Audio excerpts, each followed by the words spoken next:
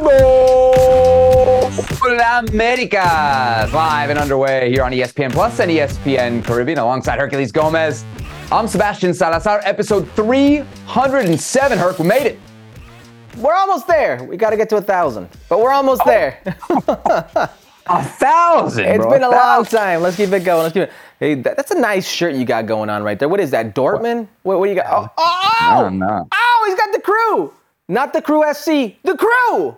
Mm-hmm. This is the old school, the 1996 Columbus Crew. Of course, congratulations to the Crew. They are into the MLS Cup, which we will be covering live from Columbus on Thursday's edition of Futbol Americas. But here we are going to be looking ahead to MLS Cup. It's Columbus against LAFC. Lionel Messi, Herc, making some headlines.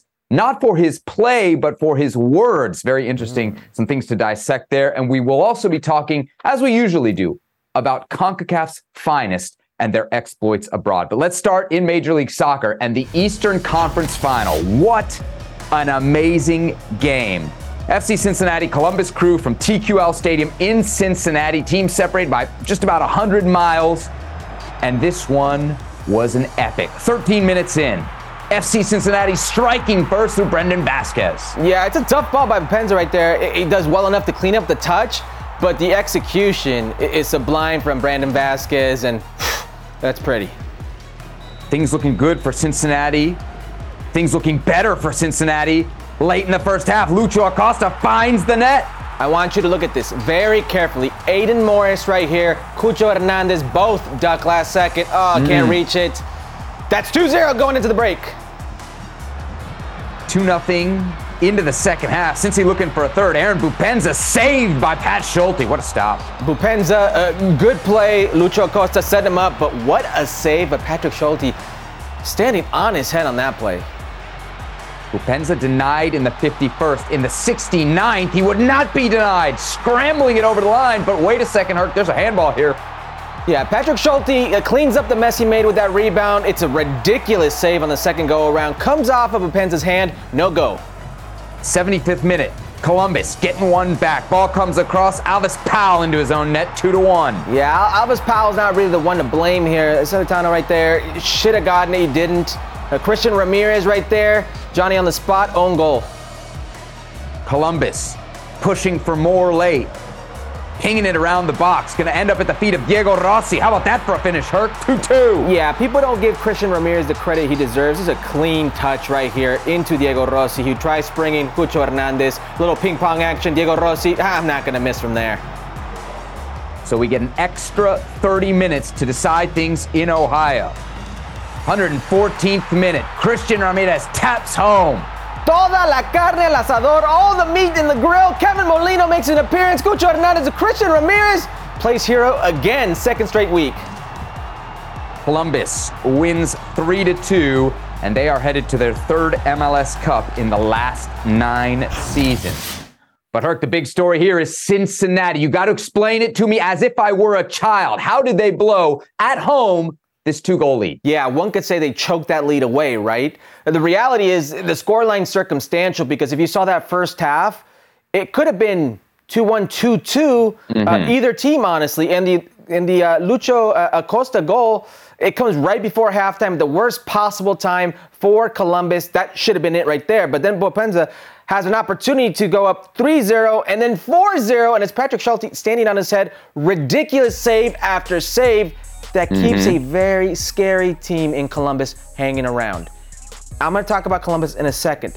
But if you're Cincinnati, you're lamenting what you couldn't finish on the other end of the field. And then, by the time Columbus gets some momentum going, because you knew they have so much firepower, they were bound to get one, they were bound to do something there. By the time they do, you miss a figure like Matt Miazga in the center of that heart of defense. A player like Matt Miazga, your defender of the year, being there limits that danger, and maybe you walk out of this and you're heading into MLS Cup. But when you leave a team like Columbus so dangerous hanging around, when you can't finish them off, this will happen. That's how they choked away the lead.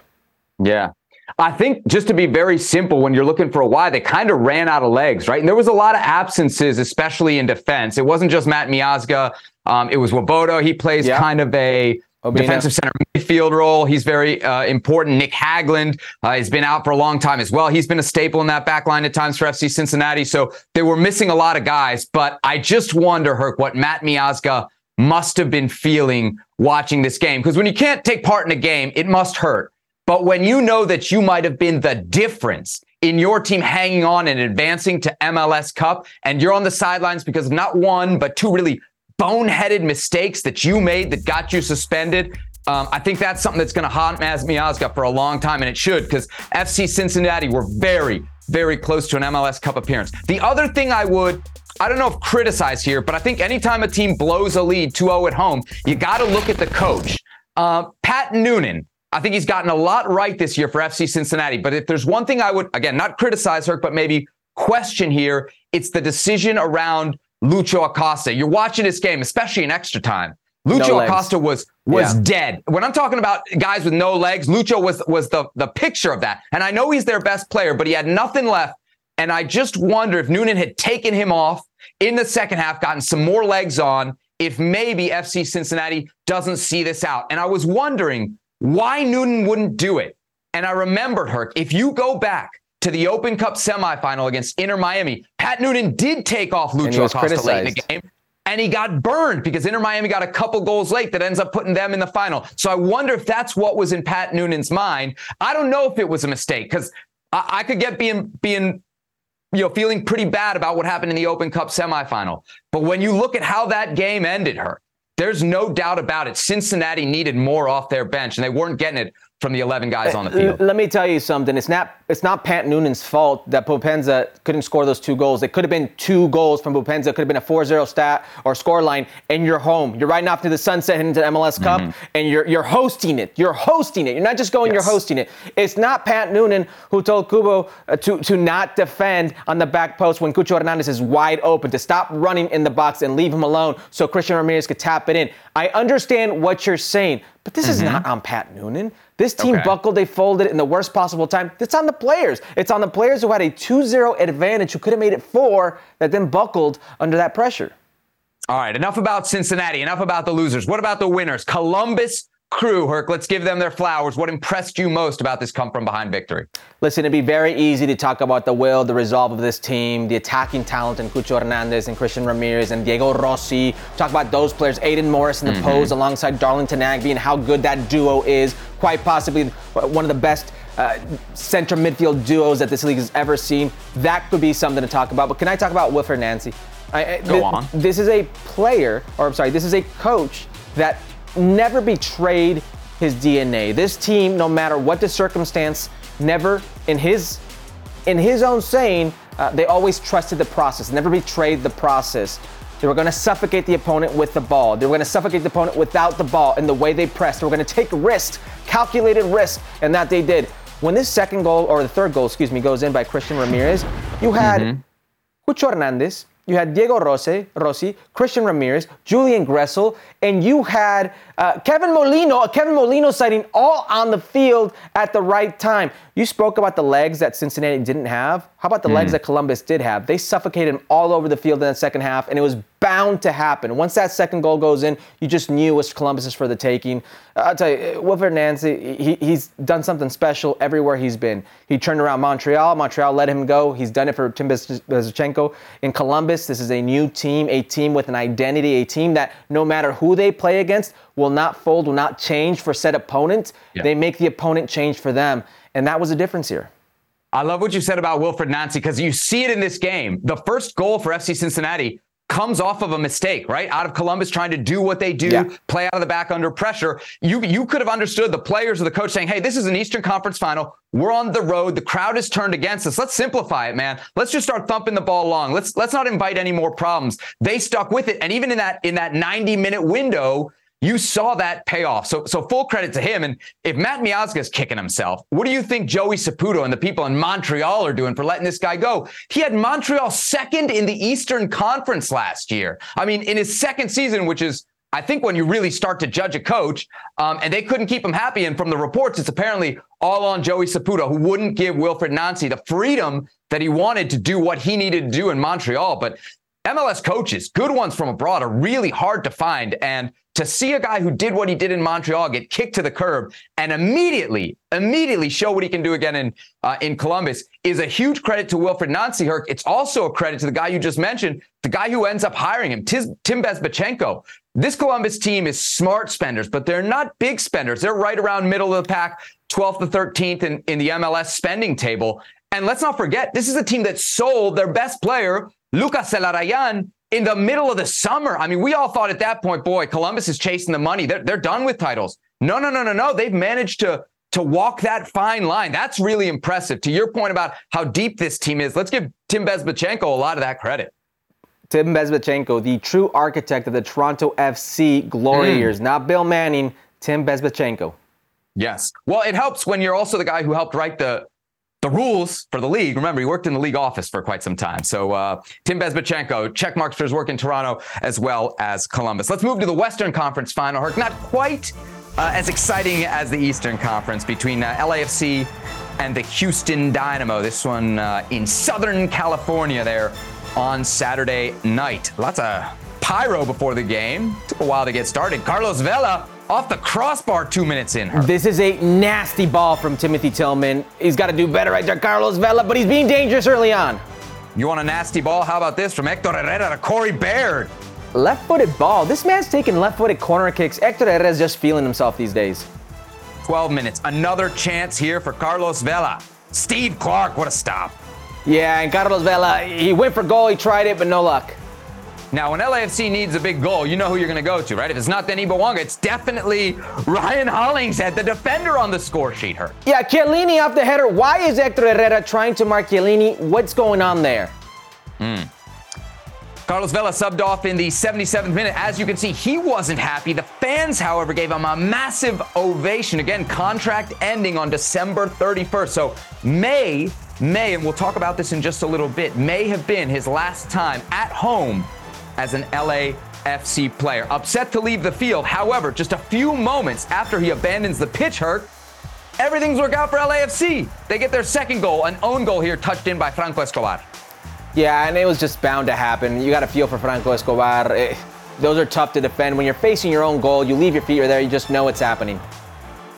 LAFC then 2-0 winners at home. Afterwards, Dynamo head coach Ben Olsen not very happy with the field. I don't know if it was stuff that they did as much as I just didn't think we were sharp. The field stinks here. It's a terrible field. And they have concerts here every 3 days or whatever, and the field's a joke. It's been a joke all year, but again, it didn't necessarily have anything to do with the score line, but it's just what it is, and I think part of that disrupted some of our passing that we usually rely on. Herc, you know it ain't coming from me, not from my boy Ben Olsen. You giving Ben a get lost? You know, usually when you hear a coach complain about a venue or a field after a loss, it should be a get lost. And it's always a get lost when you hear this from coaches because it just sounds like an excuse. But I absolutely hate when venues or ownership groups or stadiums prioritize other events because it's a financial incentive, because you're going to get more money. Other than the sporting, you're prioritizing something that's not the actual game.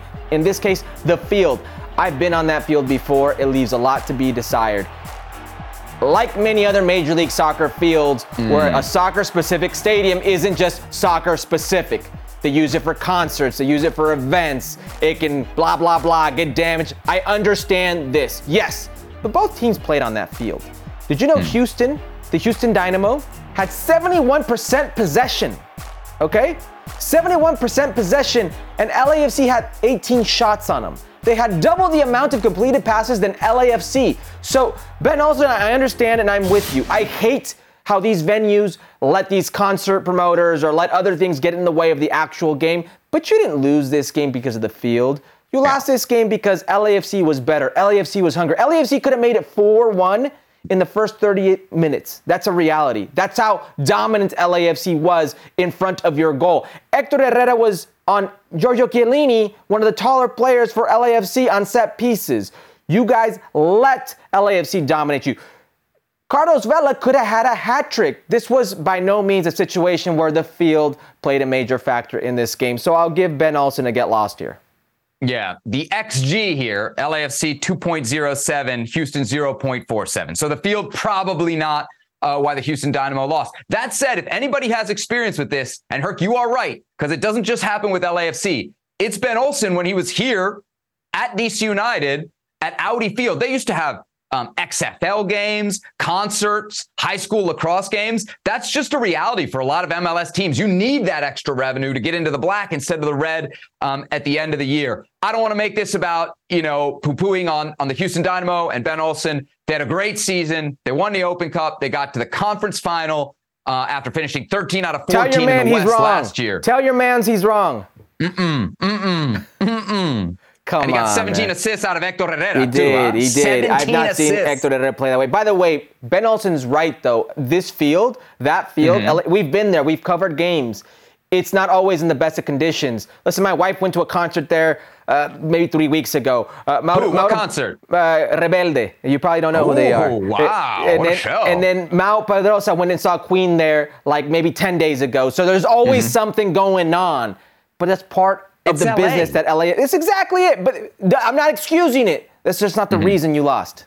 Okay. All right. As we mentioned in the highlight, there was a sense towards the end of this game that LAFC fans, Herc, may have been witnessing the final moments of Carlos Vela in an LAFC shirt at home. His contract expires December 31st of this year. What do you think? Did we see Vela in LAFC black and gold in LA for the last time on Saturday night? It sure felt like it, right? It really did. You got that feeling, and not just in the moment where he's exiting the game, a very deserved standing ovation, and he takes the time to soak it in. You could really see him soak it. For as upset as he is that he's coming out of the game, he allows himself a moment to soak it in, and I thought it was beautiful. But in his play, Carlos Vela was one of the best players on the field. I'm not kidding. He could have had a hat trick. He was that motivated. He was that invested, that committed. But he didn't. He didn't have a hat trick. He didn't. Okay. He could have. Okay. I'm trying Lots to tell you of guys how. could have done things, but. Okay. Well, no, he was that dangerous. Is what I'm trying to tell you. Designated players are paid to do things, not to could have. Correct, and he's done things. He's a historic player in this league. Is where I'm trying to go with this. I mean, Carlos Vela is going to go down as the most important piece in LAFC's history. He's going to go down as an LA sports legend. He's going to go down as one of the better DPs to ever play in Major League Soccer. Oh, by the way, he's going to go down as a historic figure. Do you remember that 2019 year he had? 4 finals, okay? He's going to be in his second MLS Cup final. Like, he's an important figure. So allow the moment to happen, Seb. Don't get into this Carlos Vela here, Carlos Vela there. He didn't do this. This is an important figure here. Okay. He was one of the best players on the day, and it sure seemed like it when he was exiting. I wouldn't be surprised. You know how these things are. I'm sure it's money's involved. I'm sure commitment's involved. That's how the terms of the contract. Carlos Vela many times has said he doesn't want to stop playing, but I don't see another situation where it's not LAFC and Carlos Vela continues to play. What's strange is you would think that if they haven't extended him already, right? To me, that's a sign that they don't want him because they only have 2 designated players. It's not a situation like whatever, LA Galaxy a few years ago where you got 4 designated players and you only have 3 spots and you need to sort something out. They could have extended Carlos Vela here. Denny Bawanga is the only other designated player on the roster. I think, Herc, the question is can you do better if you're LAFC with a designated player spot than a 35-year-old Carlos Vela? And that's the real kind of crux of the issue. It's not 2019 Carlos Vela that you would be signing for designated player money here. It's a guy whose production, even just at the last 2 years, right? He's got less goals and less assists this year in more games played for LAFC. So the productivity, whatever you want to say about how he looked and what he could have done in the conference final, is significantly down, not just from 2019, but even from last year as well. 4.4 million, Herc. That's what he's on now. If he's not a DP, you're basically going to max pay him 1.5. I never said he was going to be a DP. That's the thing. He doesn't have to be a DP. You think Vela would come back for a 65% pay cut? Listen, that's what it might be. There are players who come back for a final year and take massive pay cuts because they want to go out a certain way. Okay. That's 100% feasible. Now, let me tell you, there's some things that could change, Seb. There's reports of a 4th DP coming into the league next season. All teams will have a 4th DP. They will go on to play again in the CONCACAF Champions League. You get more salary cap when you're involved in these tournaments. Things are fluid in Major League Soccer, and more so for a man like John Thorrington, the team president of LAFC. But the most important thing for John Thorrington is, out of a lot of the presidents that I've known or seen, GMs that I've seen in this league, he's one of the few that doesn't hesitate to move on. We've seen it many times at LAFC. He's moved on from big-time players, a Defender of the Year, multiple times Defender of the Year in Walker Zimmerman, a legendary coach in Bob Bradley, players that you think are going to stay in Los Angeles for an extended period of time and be part of this, like Diego Rossi. He allows these players to go on, and he reinvents the team. So whatever the case may be, I think he's a smart enough individual. I think Carlos Vela understands that time's running out. It's how you want to go. And who knows? A lot of people could have saw Carlos Vela, calling it a day after last year and they won MLS Cup. Maybe they win MLS Cup this year and he does the same. Would you bring him back on $5 million a year? Would you bring him back as a DP? No, but I'm not trying to pay him $5 million a year. You've outlined that his productivity has slipped 2 years in a row. Why would I do that? But it doesn't mean he has to come back as a DP. Okay. All right. We'll see. Maybe some options in Liga MX as well, should he look to continue his career. One more thing on this LAFC Houston Dynamo Western Conference final. The fans hurt. LAFC's supporters group, the famed 3252, set off multiple flares pregame. Actually, it caused the start of the match to be delayed by a few minutes. And this is problematic because according to the MLS Fan Code of Conduct, possession of an unauthorized pyrotechnic device is prohibited. Fans across MLS are crying foul, having themselves been punished in part for similar incidents.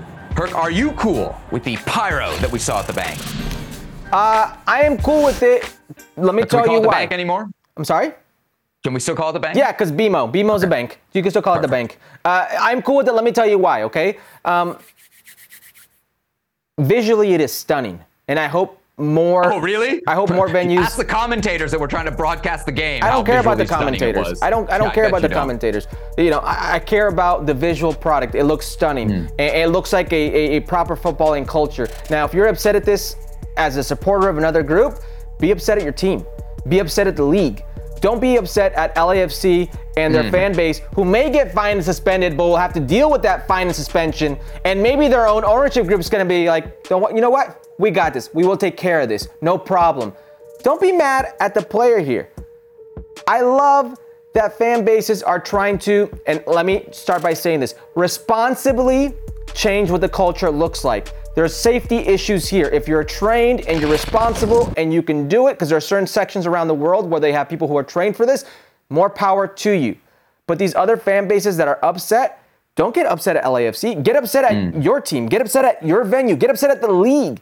Now, if LAFC supporter group are going to pay the fine, or their ownership will front the bill for the fine, this is like Jordan getting fined for wearing red shoes. I think what fans across the league have an issue with is that sometimes the league goes as far with the LAFC flares as to promote it instead of punishing it, when we see it punished almost everywhere else in the league. If you remember, what was it, MLS Cup last year? There were flares there by LAFC fans. The league put images of that up on the website, and they had to quickly backpedal because you can't promote something that you're punishing. The same thing happened, I don't know if you remember this, in the CONCACAF Champions League final at home. And Don Garber actually tweeted out a picture of the flares, and then he had to tweet out a picture of just smoke, because you can't go out and be like, hey, this is a thing we're going to punish, but we're going to use it in all of our promotional materials. I think that's the complaint from the fans. It's great for atmosphere. You're right. It's a good visual. It's good, but you have to have rules. And if you're telling fans across the league that they can't use flares, and then LAFC does it, and we hear about a slap on the wrist in a few months, and then we see the video on the MLS website, I think that's the problem, Herc. And that's something that's happened around this league for a long time. MLS has a lot of rules in place, and then people break those rules. And this goes back to like the Timbers Army, you remember 2012, almost over a decade ago.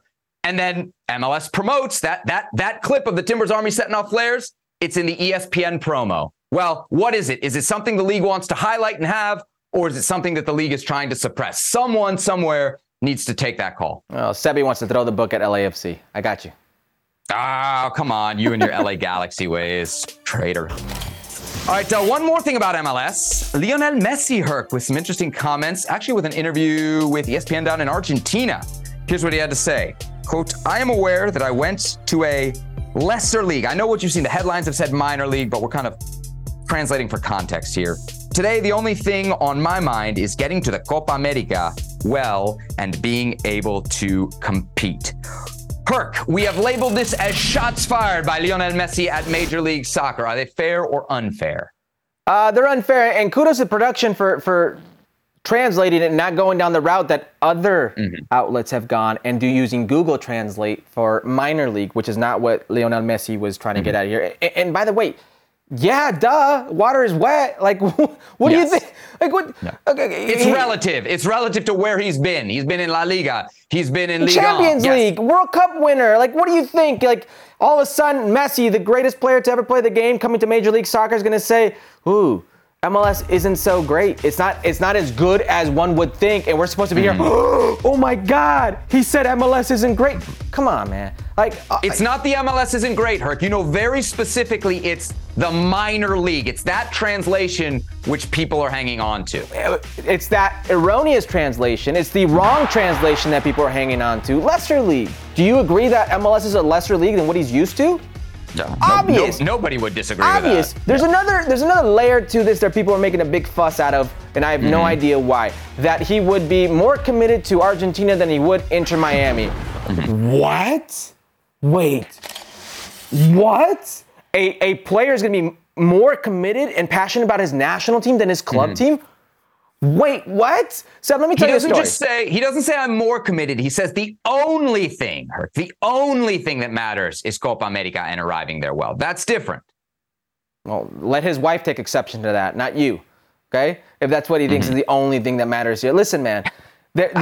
Listen, when you negotiate with a player, there are concessions on both sides. Major League Soccer wants Lionel Messi, right? I had a situation, and I'm not comparing myself to Lionel Messi in any way, but no, I'm telling you my situation, okay, when I was an active player. Seattle Sounders needed to work out the salary cap and came to me. I had another 6 months where I was free. I was free in 6 months. Or excuse me, I was free now and had 6 months until my career was over. I knew I wanted to end a proper way and not just stop. We negotiated a reduced salary so I could help them with the salary cap. In that last year as playing football, playing soccer, I was working with another television network following the U.S. men's national team around and doing their studio show and FIFA fixture dates. We both agreed that there would be times when I would miss training to go with the national team, covering them as a media member. They agreed. I am nobody. What do you think MLS is going to agree with the best player that's ever played the game in the history of the game in Lionel Messi? What extent do you think they would bend over backwards to make things happen, Seb? This is part of the gig. If you're offended by this, that's more on you than Messi. And I'm not saying you, I'm saying in general.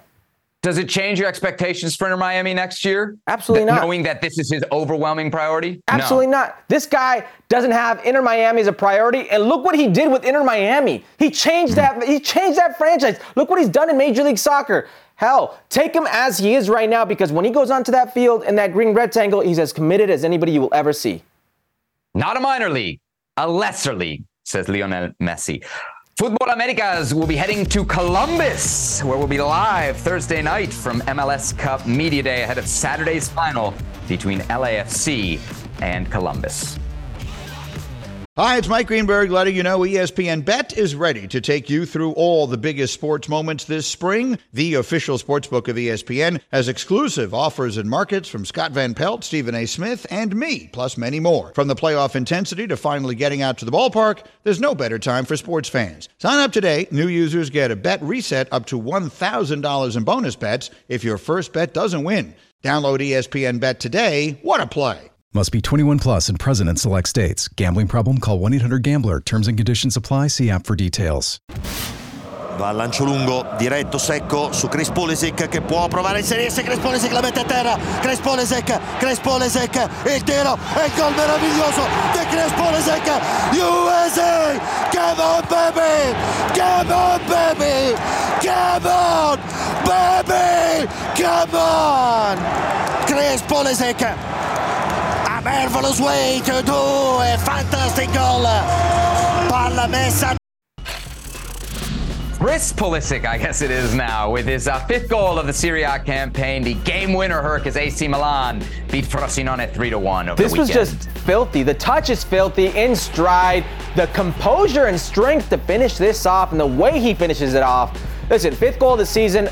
I'm being honest when I tell you he's arguably been their best player, Milan's best player. They are undefeated, by the way, AC Milan, when Christian Pulisic registers either a goal or an assist so far this season.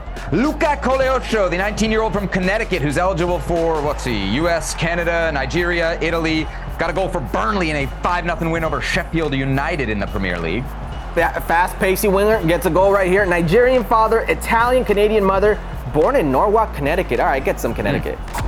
Greg Berhalter got some work to do there. Chris Richards, Herc, turning in a man-of-the-match performance as Crystal Palace played West Ham to a 1-1 draw. The interesting thing here is he played defensive midfield. He did. Oftentimes as a defensive midfielder, and then oftentimes slotting into a three-man back line, but man-of-the-match performance for Chris Richards, who has not started since September. There you go. Big minutes for a guy many American fans are very excited about. Elsewhere in the Premier League, Anthony Robinson recorded an assist as Fulham lost 4-3 against Liverpool on Sunday. Again? Didn't we just do this last week and the week before? Another one? All right. Third straight Premier League game with an assist for Jedi. He's having a hell of a season. Hell of a season and a hell of a performance in this game, not just with the assist, which not just third in a row, but third on the season, but the defensive performance, especially going up in that one-on-one matchup as he was often on Sunday against Mo Salah. All right, Jedi Robinson, huge part of the U.S. men's national team. Herc, do you think after this performance, what we've seen from him this season at Fulham, he's ready for a move to a bigger club? Sure seems like it, right? Seems like he's in the form of his life. 26 years old. He just in July re-signed a long-term contract with Fulham. You know what that means? He's pretty much gone. They're just insuring themselves for a big payday, a big transfer, if you will. Listen, they played against Liverpool, and you know who plays on the right-hand side for Liverpool? Yeah, I've heard of him. Yeah, okay. Mohamed Salah. He was on Mohamed Salah like you would want a player when they are trying to shut down one of the best wingers in the world. And I was looking at some stats. I saw all of his touches in this game. And when I saw these touches, I'm like, who else on his team touched the ball? It seems like Jedi's everywhere. It seems like Anthony Robinson's here, Anthony Robinson's there. Who else got on the ball? So I looked at the touches. Guess who led the team in touches? 79. Don't look back. Wow. Anthony Robinson. And not by a few here, a few there, by like 20 to 30 something touches per player. I'm telling you, he was the best player on his team. Now, listen, there are certain limitations that come with an Anthony Robinson. Technical limitation, technical ability. But what he lacks in technical ability, he more than makes up with drive, determination, speed, physicality, intelligence, how intelligent he is to anticipate and block these lanes and be a player that's not only intelligent defending, but going forward with how powerful he is driving. He's a force. He's a force, and he's been one for the U.S. men's national team. And now you can see him now at Fulham getting the credit he deserves. I will leave you with this. Last year, I read a quote that Pep Guardiola had about Anthony Robinson, how good he was down that left-hand side, how much of a powerful force he is driving with the ball. He's ready for bigger and better. Do you remember at the World Cup, producer Beto and I had a bet going on whether Anthony Robinson would make the move? I put the bar at 25 million euros or higher. Producer Beto almost laughed me out of the country. He did, because you put a time limit on that. I did. Yes, okay. The bet is null because I said it would happen in the summer transfer window. As you mentioned, he does do the contract extension with Fulham through 2028. So there's no transfer there. But that 25 million number, it doesn't seem so far-fetched now, does it? And we have seen him linked to big clubs. He almost made a move, I think it was 3 years ago. It was right during the pandemic, Milan. 2020, to AC Milan. Yeah. There was a health issue that kind of stopped that move. Inter Milan has been linked to him in the past. So there's clearly some interest, Turk, at least from Italy and Serie A. Would you like to see him go somewhere else, or do you want to see him move up the ladder in the Premier League? That's a difficult one, right? And here's the thing about Anthony Robinson. For as good as he is, when you talk about outside backs in some of the best leagues in the world, best teams in the world, they're ball handlers. They're your quarterbacks. They're your literal point guards, if you will. And I still think there's some refinement that needs to happen for him to make that jump into one of the top teams in the Premier League. But the other part of that coin is you're talking about a big transfer that's going to come for left back. What teams in Serie A are going to afford a big transfer on a left back? Like, there's only so many places you can go now in world football. I do think his main focus should be trying to stay in the Premier League. Style of play, and also financially. Yeah, super productive in the attack of late. We mentioned the 3 assists in a row. What about against Trinidad? Yeah, in that 2-leg series, 2 goals and an assist. So a guy who's really contributing from that left back position. Maybe it's the Premier League. Maybe it's Serie A. Maybe, Herc, it's the Bundesliga, which, of course, you can watch right here on ESPN+. That's where I was going with that for anybody wondering. No íbamos a promocionar lo de Bundesliga? Okay. All right, let's move on to Liga MX then. I was going to tell you all about the Bundesliga game on ABC this coming weekend, which is exciting. But instead, we'll go to Liga MX where the quarterfinals we're wrapping up this weekend. Top seed América, 2-0 winners at home against León, so they advanced 4-2 on aggregate, Herc. Yeah, and then the disrespectful finish and a little disrespectful celebration. And Henry Martin just right place, right time again. It was pretty much all over for León, who will be lamenting the chances they missed early on. They really could have taken it to Club América early on here, Seb. Yep. Henry Martin, Julián Quiñones, your goal scorers in the victory for Las Águilas. The 2-seed Monterrey. Now, you remember they lost the first leg 1-0 away to San Luis. And then in the second leg, they drew 1-1. So, Herc, San Luis is going through. Oh, that's a shocker. Who could have predicted that one? What? One Hercules in Gomez your house? on Futbol Vitinho Americas. Jr. Vitinho Jr. So there it is, Atlético San Luis pulling a big upset and through to the semifinals. That was on Saturday. On Sunday, we had the 4-5 matchup. Pumas Chivas and Pumas overturning a 1-0 first leg deficit to win 3-0 at home. Yeah, talk about disrespectful celebrations. The rehecho in Seúl, the remade at Seúl at that stadium right there. He was ex-Chivas player, just disrespectful. And then just a beat down on Chivas right here. Producer Beto must be crying himself to sleep. Steady. Tigres and Puebla, the final of the quarterfinals. First leg was 2-2. Tigres rolled in the second leg 3-0 at home. Yeah, Gignac got the rest last game, a 2-2 tie. This game, double, but it's Nico Ibanez, who's Andre Pierre Gignac's backup with his 7th goal of the season, if you will, with a golazo. I mean, maybe Puskás worthy there. Tigres, 5-2 winners on aggregate. So a couple disappointing eliminations to discuss here. Chivas are out, so are Rayados. Which is more disappointing, Herc? Rayados. And let me just tell you about Chivas really quick. Why it's not disappointing. Before Veljko Paunovic came, after Matias Almeida, they had the last 8 years a season finish of 9th place. That was their average. They were perennial 9th place team that would fight for the playing game. El repechaje would fight to be in those type of moments, right? Last season, they made it to a final. They're 20 minutes away from being champions, if not for Tigres.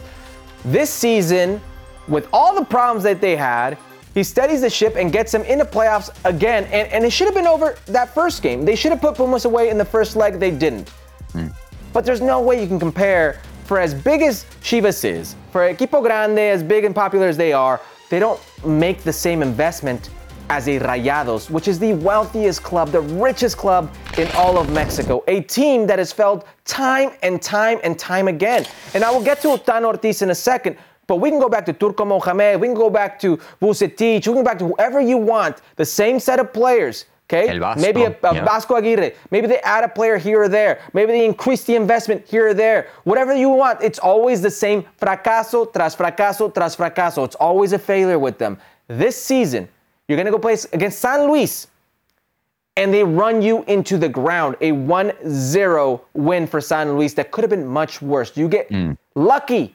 As Tano Ortiz said, they left you alive. Walking dead like zombie-like, but they left you alive. You go into your house, which has been a house of horrors for you in Liguilla, in the playoffs, and you get thrashed by this San Luis. And what makes it worse is Tano Ortiz beats himself.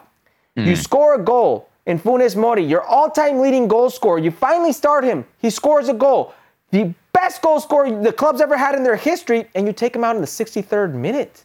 And I understand that Tecatito Corona comes on as a sub, and Tano Ortiz, he can't help if he gets injured. That's not on him. Guess what is on Tano Ortiz? Burning the 3 substitution windows without using the 5 subs. You put yourself in a position, and then you allow San Luis to just pick you apart. That's on Tano Ortiz. It's another fracaso for Rayados, and your boy has been saying it all season that it was going to happen. You've been saying it for a while that Rayados are just basically the fracaso team in Mexico, but you specifically called for San Luis to beat this Monterrey team. So we'll give you all your flowers here. What's especially embarrassing about this, if you're Rayados, is the way the playoffs are set up, Herc. If you have the higher position in the table, you have such an advantage. Oh, yeah. You basically begin with 1 foot in the next round. It's such a power dynamic over 180 minutes to be like, we don't even have to do anything. And we advance. And yet, despite that, they couldn't get it done. I don't know, Herc. I don't know how you can have Rogelio Funes Mori and how you can have Berterame up there and you can score 1 goal against San Luis in 180 minutes. I don't know. I mean, to me, that's got to come down to the manager, Tan Ortiz, and not being able to get enough out of this incredible, at least on paper, roster. Because when I saw Tecatito, he's not the Tecatito that we think we used to know. He's definitely a far cry from that player. But you look at this Rayados team, Herc. I mean, Tecatito, big money. Sergio Canales, big money, not around. The guys that they've poured their money into. Maxi Mesa's, supposed to be one of the best players in the league. This guy's terrible for Rayados. I look at this team, I see so many players who haven't lived up to it. I've seen so many coaches. You mentioned them, Bucetich, Aguirre, Turco, part 2 of Turco. I mean, they're unable to win. They won a CONCACAF Champions League in 2021. We'll give them that. But it's wild. And as far as Chivas is concerned, the reality of the Chivas roster, and this is why it can't be more disappointing, Herc, than Rayados, is Chivas don't have the roster to say, we're better. We should be there. I think Chivas, though, could have that roster. We always talk about Chivas and we say, oh, well, they limit themselves with Mexican players. And that's why, if Chivas had the best Mexican players, Liga MX is not the Premier League. They could compete. Honestly, they could compete in Liga MX if they had the best Mexican players just in Liga MX. Forget the guys in Europe. But they don't even have that. So you look at this Chivas team, they're always showing up to a gunfight with sticks and knives. They're never really going to be able to, outside of maybe a lucky run here or there, be in a final. Rayados, on the other hand, what a nightmare. And I don't see a turnaround anytime soon. Tan Ortiz got 3 playoffs with America. He might only get 1 here.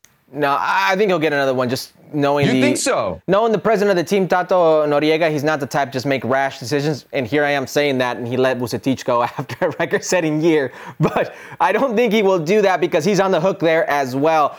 But listen, the one constant here are the players. I joke around with them. They're known as penguins. And part of that is because they're pecho frios. They don't feel it. They don't have that passion for it. You see this team, they show you they don't have the passion for it. There are a lot of names, rich names that make a lot of money. Berterame, Funes Mori, Aguirre, Maxi Mesa, Sergio Canales. The list goes on and on. Hector Moreno's there, big-time player at the center back. Jesus Gallardo, national team player. You look at the players they've had in the past, Tecatito Corona. It's just a star-studded team, but when it comes to crunch time, they let teams like Atlas, Puebla, San Luis twice, Tigres at home, they let those teams bully them and knock them out of the playoffs. Yep. Last league title for Rayados back in 2019 in the days who was that against? Before the pandemic. Who was that against? I forget. I blacked out. I missed it. I must have missed it. Why'd you bring that up? Who could forget? What sadness in the CONCACAF Champions League finals. The semifinals are set, I should say. Wednesday, we're going to have the first leg between San Luis and America. And then Thursday, Pumas are going to host Tigres in Mexico City. Both second legs this coming weekend. This podcast is proud to be supported by Jets Pizza, the #1 pick in Detroit-style pizza. Why? It's simple. Jets is better. With the thickest, crispiest, cheesiest Detroit-style pizza in the country, there's no competition. Right now, get $5 off any 8-corner pizza with code 8SAVE. That's the number 8, S-A-V-E. Go to jetspizza.com to learn more and find a location near you. Again, try Jet's signature 8-corner pizza and get $5 off with code 8SAVE. That's the number 8, S-A-V-E. Jet's Pizza. Better because it has to be. Let's go from Liga MX to the U.S. women's national team. They were in action over the weekend, taking on China at Fort Lauderdale. Next to last game of 2023. 8 minutes in, the Americans get on the board. Trinity Rodman across for Sophia Smith. Yeah, it's a good finish by Sophia Smith. She's looking a lot like herself. Looks like she's past that injury. It's a good ball by Trinity Rodman. Sees the space, the opening, and a good diving finish right here by Sophia Smith. U.S. off to a quick start. Hasn't really been the case so far in 2023. More here, about halfway through the first half. Sophia Smith missing from point-blank range. She didn't miss many of those this season. It happens. Still 1-0 into the second half. Lindsey Horan just going to put it in the mixer, and good things happen. Yeah, she'll take that one. Sometimes that happens. You put it in the mixer. It's a deadly ball, dangerous ball. Lindsey Horan, she's going to celebrate. U.S. up 2-0. Second look at it here. And China's goalie with the late reaction. Americans adding a third in the 77th. Trinity Rodman already with a couple assists. She's going to get her goal right here. Yeah, gets inside of her defender. Good work by Shaw, running across the face of goal. And it's an easy tapping for her. U.S. wins 3-0. Trinity Rodman, the star of the game. Good time to ask the question. Is she the player that Emma Hayes should be building this U.S. women's national team around once she takes over? So this question was posed at the rundown meeting afterwards. I was thinking about this. Is there a singular player that one would build around for the U.S. women's national team? And I don't think there is. And then I started thinking to myself, well, okay, if I had to do a ranking of players, where would Trinity Rodman fall into it for the U.S. women's national team, right now? I don't think she falls into the top 3. I started thinking about who could fall into that, regardless of 1 through 3, and I thought of names like Sophia Smith, who has proven to take her game to the next level, but you would say maybe right now, in a world's level, doesn't have that world-class talent, if you will. Maybe she does. Maybe that's unfair. But Sophia Smith, Naomi Girma, you could put in there Katarina Macario. Those are players that I would say one could build around. Trinity Rodman's a very good player. She's a different player, absolutely. But is she the special player? Maybe not. At times can be very one-dimensional, fade in and out of moments, in and out of games. Maybe that's unfair because she's still very much coming into her own as a person and a player, very young. She's not a finished product. But when I see her game, I don't think of a much more refined game like a Sophia Smith. I don't think of a dominant performance like a Girma. I don't think of a player who has a technical ability and can change something like Macario. That's not where she falls. So I would say, no, she's not the player to build around. I'll push back only on this as far as like dominances. I have seen her dominate at the NWSL level. Not at the international level yet, but I have seen her dominate games at the NWSL level. I think one of the big frustrations for anybody following the U.S. women over the last couple of years was, why aren't we seeing the same Trinity Rodman that we see with the Washington Spirit with the United States? We got a glimpse of that in this game against China. I think this is the biggest issue right now for Emma Hayes as she takes over this team. And I think it's important that this happened in the first game after Emma Hayes gets the job, and with Emma Hayes there in Florida, kind of with an eye over this team, keeping an eye on what Twyla Kilgore's doing. The fact that Rodman's shown that's going to help her. It's going to help her a lot in Emma Hayes' eyes. I'm with you, though. I don't think Trinity is the singular person. What I would like to see, and I love the shouts for Katarina Macario, but between health and just the fact that we haven't seen her, I feel like health is an issue. It's a little bit more pie in the sky. If I were to, say what should the U.S. build around moving forward, it would be Trinity Rodman, but it would be Rodman as part of a front 3, Herc. And let me know what you think about this. That doesn't prioritize, obsesses over speed. I want to see a front 3 where Sophia Smith is playing through the middle. You got Trinity Rodman on one side, and you got a healthy, when she comes back, Mallory Swanson. If you can get the player in 2024 that we saw basically early 2023 before she gets injured. If you have Mallory Swanson at full flight, Trinity Rodman at full flight, and then on top of that, you got Sophia Smith in the middle of it all, I think that's what you build around moving forward, those 3 pieces. Yeah.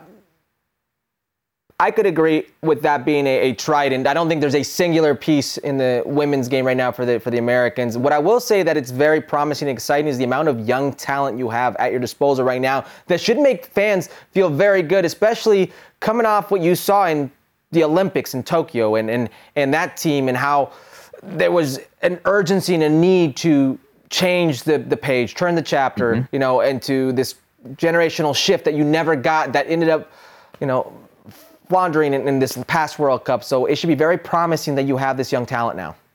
Absolutely. One more game for the U.S. women's national team. That will be tomorrow, the final game for the United States here in 2023. In case you missed it, elsewhere in the women's game, the Mexican women's national team is qualified for the 2024 W Gold Cup. Heard this after they beat Puerto Rico 3-0 on Friday. Natalia Mauleon opening the scoring there.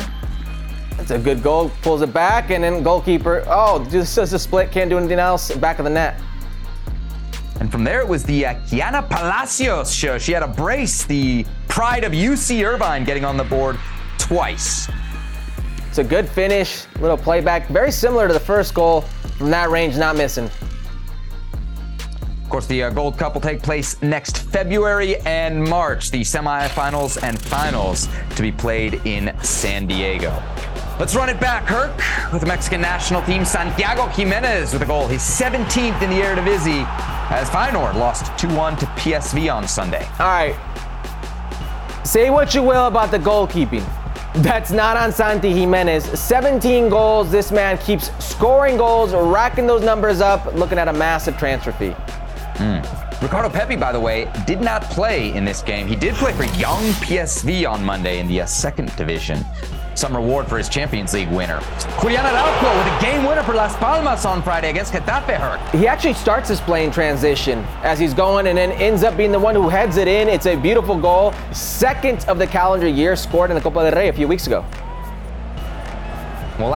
We all know breakfast is an important part of your day, but sometimes when you're traveling for business, you end up staying at a hotel that doesn't offer any. You know what happens? You grab a cup of coffee and skip the meal entirely. We've all been there. But if you book a room at La Quinta by Wyndham, you can enjoy their free Bright Side breakfast featuring delicious baked goods, fruit, eggs, yogurt, and waffles. And really, who doesn't want to start their day with a fresh, hot waffle? Tonight, La Quinta, tomorrow you shine. Book direct at lq.com. Last week, we brought you part one of Martin Einstein's interview with Julian. Here now is part two. Let's check it out. Julian, you just came back from Mexico and from the national team. How do you read the situation that is going on with the national team right now? You have qualified for the finals of the National League. At the same time, there's a lot of criticism on the squad. Yeah, I think it's a very hard topic. Obviously, you know, we have a lot of criticism around the Mexican national team. Why is that? Yeah, I'm not sure. I think we just get a lot of criticism. You know, I think it's just a world of. It's a country that loves football. It's a country that holds a very high standard for us. You know, we have a lot of great talent in our country. We have a lot of great players that have. A lot of legends that have came out of Mexico and a lot of legends that will come out of Mexico. I think one of the things is just holding a high standard. I think when we played in Honduras against Honduras for the Nations qualifying and for Copa America, you know, I think we went there with a lack of attitude, and I think, you know, that's something that's a value for us Mexicans. When we go somewhere, we have to play with attitude. We don't let just people come over here and step on us, and I think that was something that really affected our whole country, because you can see our whole country watches football games, and I think that was something that we lacked on and that we demonstrated. But when we went to Mexico and played against them, I think that was something that I think that's why we won our game in Mexico and why we beat them, because we went there with attitude. We knew that they weren't going to come to Mexico and step on us. We wanted to do everything possible to give Mexico happiness, and we did. You know, we went to penalties. We fought until the very end, scored in the last minute. Went to penalties, won in penalties, and now we're qualified for Copa America. And I think, you know, we need to continue to build. We're a lot of young players. We have a lot of great talent, and we're all very ambitious. We all want the best. We all want to succeed. We all want to win a World Cup. I think that's something, you know, our group is very together. We're very united. We like to stay, we're a family. And I think that's what's most important for us, is that we know that we're a family, and we're going to be behind each other through the good and the bad. One of the main topics is it is a special moment. There's a generation that has achieved things that they're, you know, giving the space for newcomers, for young players to step up and to show what this new generation is able to achieve. How do you see this? How do you see the future of all the players, the young players, as yourself, that are part of this national team? Yeah, like I said, I see it very, it's a new, like we brought in a new coach. A new coach has been with us for a couple months now, Jimmy Lozano, and yeah, it's been very good. We're all very happy with him and his whole coaching staff and everybody that he's brought in. I think he's brought in a lot of great players, a lot of new players, players that will be the future, and he keeps players that are that hold us down, that hold the group together, and yeah, I think we have a lot of great talent coming out. I think we're very ambitious, and we want to succeed. We want to win games. I think that's the most important thing, is that we go into every game and we want to win. I think the game of football, you win and you lose some, and I think I think that's just part of the game. But we will continue to build. We will continue to learn and have each other's back and be our best versions of ourselves whenever we go there. Julian, in respect to your personal situation, Jimmy Lozano has said that he likes you, the way you play. He likes you as a player. But how do you see your situation? You haven't played much in the national team. Yeah, I obviously as a player, you want to continue. You want to play every game you can possibly play. For me, I'm very patient. I think God has the right timing. I believe in everything will happen at its time, and if it's not meant for me, it's not meant for me. But I'm very happy for being a part of the national team. I don't regret going every time and not playing sometimes and playing a couple minutes. For me, it's an honor to be able to be there. It's everything I wished for, everything I dreamed of as a kid. For me, the other day when we were playing at the Azteca, I think I realized when I was sitting on the bench that I was a little kid. When I was 10, 11, 12, 9, 8, I was idolizing players that were playing in that stadium. And for me, just to be on the bench and be wearing the jersey, it meant so much to me. And I took a deep, I just sat down and I took a deep breath, and it was everything I ever wanted. And I wouldn't be here without my parents and my family. And I'm very happy with my situation. Because for me, everything's going to come at my time. I'm going to have my time. It's going to come at the right time, and I just have to be ready, and I have to take advantage of it. But, Jimmy has, whenever we're all brothers, and the 11 that are going to go out there are going to fight. We're going to leave. We'll leave dead if we need to put on whatever we have to do to win the game. And, I think that's the most important thing, is to have that familyhood, because at the end of the day, we want to win for our country, and I'm very happy to be a part of the team. And whether I play 1 minute, 2 minutes, or the whole game, I'm always going to be honored to be there. Julian Araujo talking the Mexican national team there with Martin Einstein. Herc, your takeaways? Yeah, listen, he's been very good for Las Palmas. He was a consistent starter until he got injured, and then he's been coming off the bench. But you can see him regaining his form. I think it's a tough decision for Jimmy Lozano. You're talking about who could be the best right back. Right now, Kevin Alvarez has had some good moments. Club America, Jorge Sanchez, even though he's not played much at Porto, he seems to be the preferred choice for Jimmy Lozano. I think Julian knows he's got quite a battle in his hands for that starting position, but he's a player that multiple coaches have trusted. So I think he knows his standing within the Mexican national team. What's your right back depth chart for Mexico? Not Jimmy Lozano's. How would you rank the three? It isn't a popular decision, but I would still go Jorge Sanchez, Julian, and Kevin Alvarez, number 3. Only because I think it's very good that you're good offensively with the ball, but at some point, Kevin Alvarez has to prove that he could defend at the international level. He's not. And maybe I'm being unfair to Julian, because when Julian has played, he's been very good. Yeah. I see Kevin Alvarez almost every week with America. I think the player's starting to regress. I think this is one of those moves that we're going to look back on at kind of the full spectrum of his career and say, that was when he kind of capped out. Man, I don't know. I saw Jorge Sanchez against Honduras. I was not very convinced. I don't really remember any time that I've been convinced by Jorge Sanchez. I think there's a good shot for Julian Araujo here. How do you look against Pulisic when they played in the Azteca? All right. There's like moments of one game there. I think Julian's best attribute is that he's the best defender out of those 3. He is a shutdown defender. He's physically, he enjoys the challenge. Okay. The best offensive player is Kevin Alvarez. I think Jorge Sanchez gives you the best combination of the 2.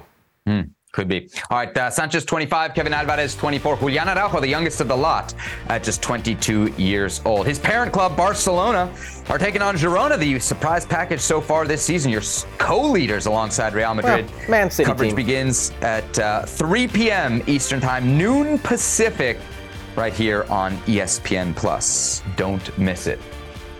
Time for our parting shot here on Episodio 307 of Futbol Americas. Venues have been announced, Turk, for the upcoming Copa America. They are Las Vegas, Arlington, Texas, Charlotte, North Carolina, Kansas City, where they're going to use both the NFL and MLS facilities. In Florida, you got both Orlando and Miami, where we know the final will be. Santa Clara, California, that's 49ers country. Atlanta, Georgia, East Rutherford, New Jersey, Houston, Texas, Austin, Texas, Los Angeles, SoFi Stadium, that's Inglewood, and Phoenix, Arizona. Herc, what do you think? All right, 5 venues not in the 2026 World Cup are actually in Copa America. I love that, okay? At some point, U.S. Soccer is still going to say, this is our house, our rules, sort of. Let's spread the love. Let's grow the game. So I love that they're in some places that are not going to be in the World Cup. Great. I'm looking at the map. Where's the Pacific Northwest? I mean, you've got some great actual soccer culture in the United States, and you're not showing it off. It's not there. I'm looking more in this. How does Hartford get a game? How does Charlotte get a semifinal? How does Kansas City get not 1, but 2 games? There are some things that just rub me the wrong way. I understand it's a Copa America. There are going to be some full stadiums no matter where you go. This would have been a great chance for U.S. Soccer, for the powers that be that organize this game, and say, you know what? We use the same stadiums over and over and over again. How many times are you going to go back to Arlington? How many times are you going to go back to Levi Stadium in Santa Cruz? You know, how many times are you going to go to Glendale? How many times are you going to go to Atlanta? Not that I have anything against these beautiful venues, and I'm sure there's a reason they go back to the well multiple times over. But at some point, you've got to change. You've got to refresh. You've got to say there's a whole sector of the United States that we've not even tapped into. A major tournament like this could have been an opportunity. Lots of cooks in the kitchen, lots of interest between CONMEBOL, CONCACAF, U.S. Soccer. The U.S. will play their games. Shout out to Steve Goff of the Washington Post. He sorted this all out. In Arlington, Atlanta, and Kansas City, that's in the group phase. Mexico's group phase games, Houston, L.A., and Phoenix. And Argentina, just in case anybody out there wants to follow Lionel Messi, will be playing in Atlanta, New Jersey. And surprise, surprise, their group phase finale, just like the final, will be in Miami. So there you have it, all the latest. No DC, no Baltimore, and no Philly, Herc. So, you know, I'm bitter too. Baltimore. Not a lot for me to drive to over here on this part of the East Coast. Shout out to Florida State. The Seminoles have won the NCAA Women's Championship tonight. That game just going final 5-1 over Stanford. Yeah, somewhere Julie Foudy is weeping at the result Take of that that, one. Jordan Morris. The fourth NCAA title all time for the Florida State women. All right, we will see you back here on Thursday night. We'll be live from Columbus ahead of MLS Cup between Columbus Crew and LAFC. Make sure to join us 8:30 p.m. Eastern Time, 5:30 Pacific on Thursday. We'll see you then.